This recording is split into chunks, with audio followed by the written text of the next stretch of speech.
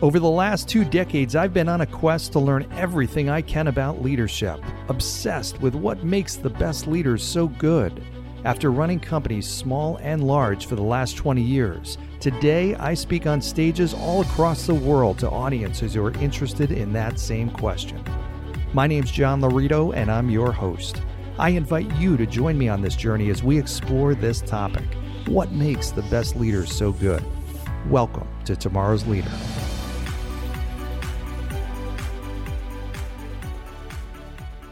All right, welcome to today's episode of Tomorrow's Leader, where we dive deep on all things leader related to leading yourself and leading others. I am John Laurito, your host. So today's message, today's idea, today's concept is a really critical one for leaders to understand. And that is, it is not just about attracting talent to your organization.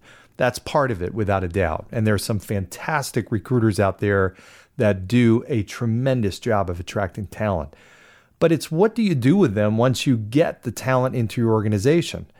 How do you get the most out of those top talented people, and how do you keep them in your organization? You've heard me in past podcasts or presentations or keynotes talk about the very fact that in order for A players to stay in your organization, they need 3 things. They need to grow and feel that they are growing and getting better and better. They need to feel like they are making an impact, not just an impact, but the biggest impact that they know they can make. And lastly is they have to feel valued. They have to feel important. They have to feel recognized, whether that's monetarily or non-monetarily. They have to feel important as an important part of your organization and recognize that way. If they don't, if there's not one of those, or if there's 2 of those, you run the risk of losing these great people. So what made me think of this topic is this morning at the gym. I go to the gym, a great gym here near Holly Springs, where it's a huge, huge gym, top-notch facility. And they have in the gym an individual that they just hired. I don't know this guy's name, but he probably came in about 3 months ago. Now, this individual, just to describe him to you, this guy is basically like The Rock. I mean, he is absolutely built like a house and a really, really impressive physique. I mean, obviously somebody who's been working out and doing it the right way, and nutrition, everything. My guess is just by looking at him, he knows everything there is to know about exercise, nutrition, cardio, everything you'd want to know. So when I first saw this guy, and I'm thinking, wow, they hired an A player. I mean, this is somebody who's really going to be, and his role, I'm assuming, is a trainer, because he's, dressed in the same shirts that the trainers are, short sleeve shirt, arms bulging out. I mean, just definitely an impressive guy. So I'm thinking, okay, wow, they really hired an A player. This is somebody who is going to attract a lot of people to their training program. Now, the way a gym makes money is a number of different ways. One is a membership. A big part of it also is training. So the trainer charges a fee, the trainer gets a portion of the fee, and a portion of the fee goes back to the gym. That's why the whole concept of having trainers in your gym. But this guy started maybe 3 months ago. And every morning when I walk upstairs, which is where the main gym is, and where everybody's working out, free weights and cardio and everything like that. There's a desk when you walk in, and at this desk is this guy sitting at the desk. It's before you get onto the workout floor. And in 3 months of going there 5 days a week, I have never, ever made eye contact with him. I walk by his desk every single day. I've never spoken a word to him. And I've never seen him, honestly, except for once or twice at the very beginning. I've never seen him not behind that desk. So what's worse about that is every time I walk by, part of the reason I don't make eye contact is I can't. He's not looking up at all. He's looking down at his phone 90% of the time. So I think about a couple things. There are so many different problems with this picture, because this originally went from me being impressed with this guy and having positive feelings, not only about him, but also about the gym, the organization. I'm thinking, okay, they're obviously beefing up their quality of people and everything like that. It was a positive.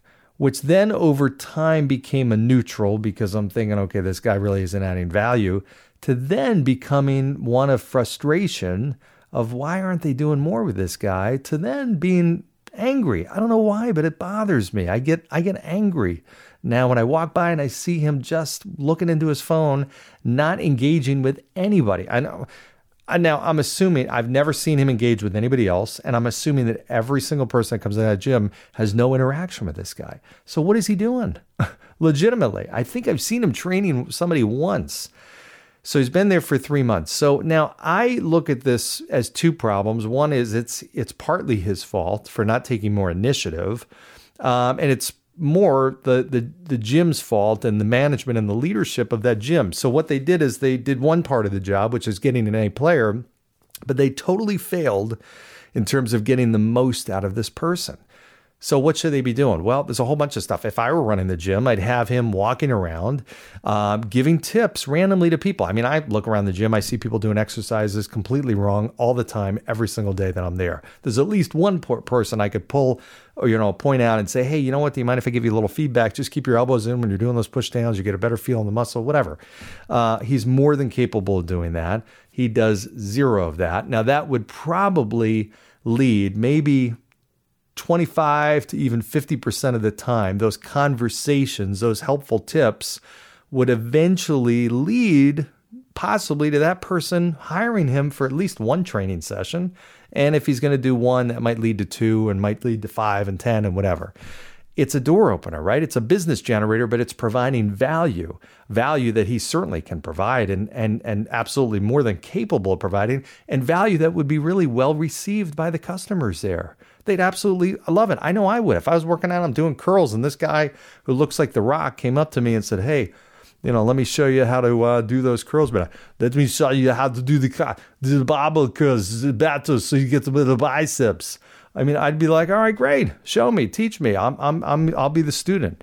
But no, he's sitting there with his big bulging biceps, sitting at the desk the entire time. All right, let's assume that your policy at the gym is, okay, I don't want to bother the people working out. Maybe they look at it as a negative, and that goes against their gym philosophy. They don't want the trainers interacting randomly, which I don't understand. But let's just assume that. Wouldn't you at least, I'm sure the management has seen this guy just staring into his phone, not engaging with anybody. Wouldn't you at least tell him, hey, listen, I don't want you sitting at the desk. I want you at least standing up and saying hello and greeting people when they came in, engaging them, or at least sit down and look at people, whatever. I don't care, but anything other than looking into this phone.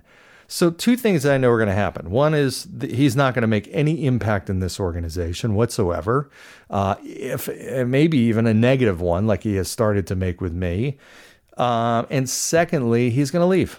I mean, there's no doubt about it. The question is when, because eventually this guy who is talented and probably could be a great trainer is really not doing the things or being put in the situation where he can really do his best work.